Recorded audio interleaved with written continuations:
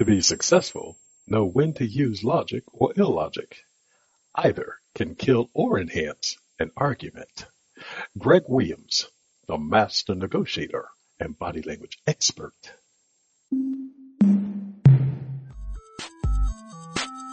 Welcome to Greg Williams, the master negotiator and body language experts podcast.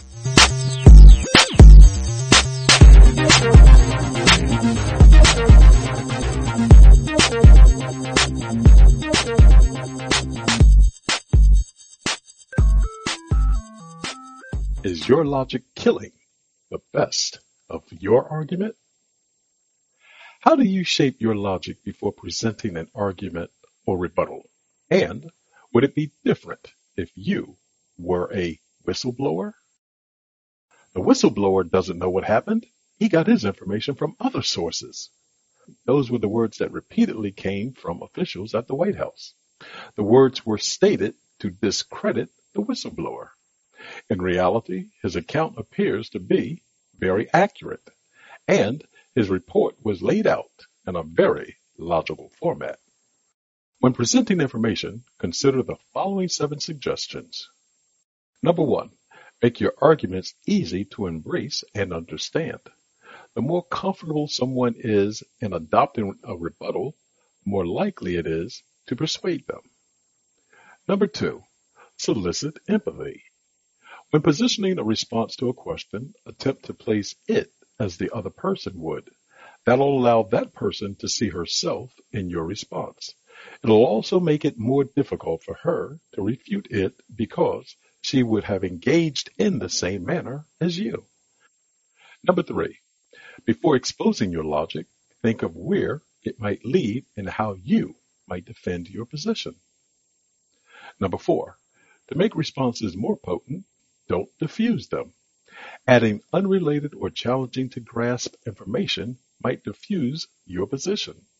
Adding too many arguments can lead to a lack of understanding of your primary point. Thus, someone may become confused as the result of focusing on another aspect you've mentioned and giving that point more attention. Number 5, demeanor. The persona you cast is how people will perceive you. Thus, if you threw the image of someone that's challenging to deal with, you shouldn't be surprised when someone deals with you in that manner. Conversely, if you position yourself as someone amenable, they'll tend to respond to you in that manner. There's always value in positioning yourself to meet the outcome you seek. Know what that is before projecting your persona, and you'll have a better chance of convincing others to view situations from your perspective. Number 6, don't appear guilty when refuting a claim that's logged against you. There are times when how you say something is more important than what you say. That's because people will perceive your words through the body language gestures you emit while speaking. Therefore, if your words and body language are misaligned and your nonverbal behavior sends signals of guilt, those will be the overriding indicators that are received. Thus, you'll become viewed as being more guilty than innocent. Number 7, acting crazy. Crazy is as crazy does. That's a cliche denoting how some can feign craziness and use it to advantage their position. There'll be times when it's appropriate to act crazy. Doing so will ward off some people that might attack you, and others will keep their distance because they're not sure how you'll behave or respond in situations. Thus, this can be a very potent tool to use in certain circumstances.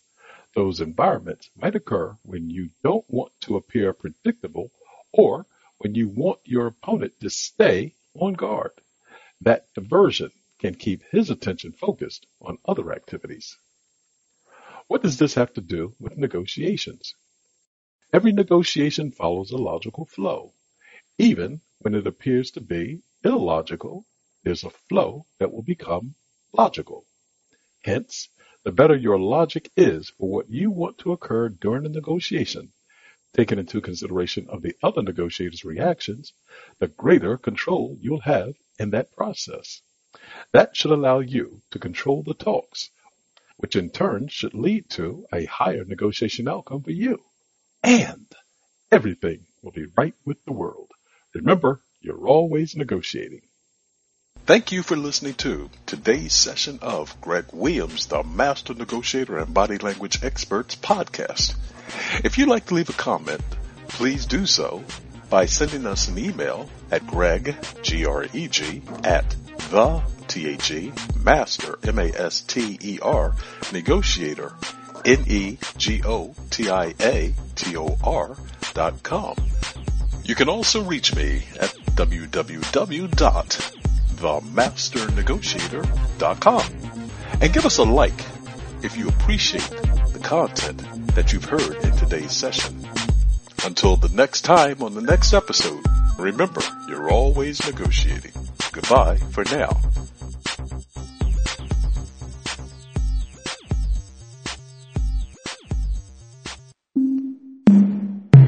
This podcast is a part of the C-Suite Radio Network. For more top business podcasts, visit c-suiteradio.com.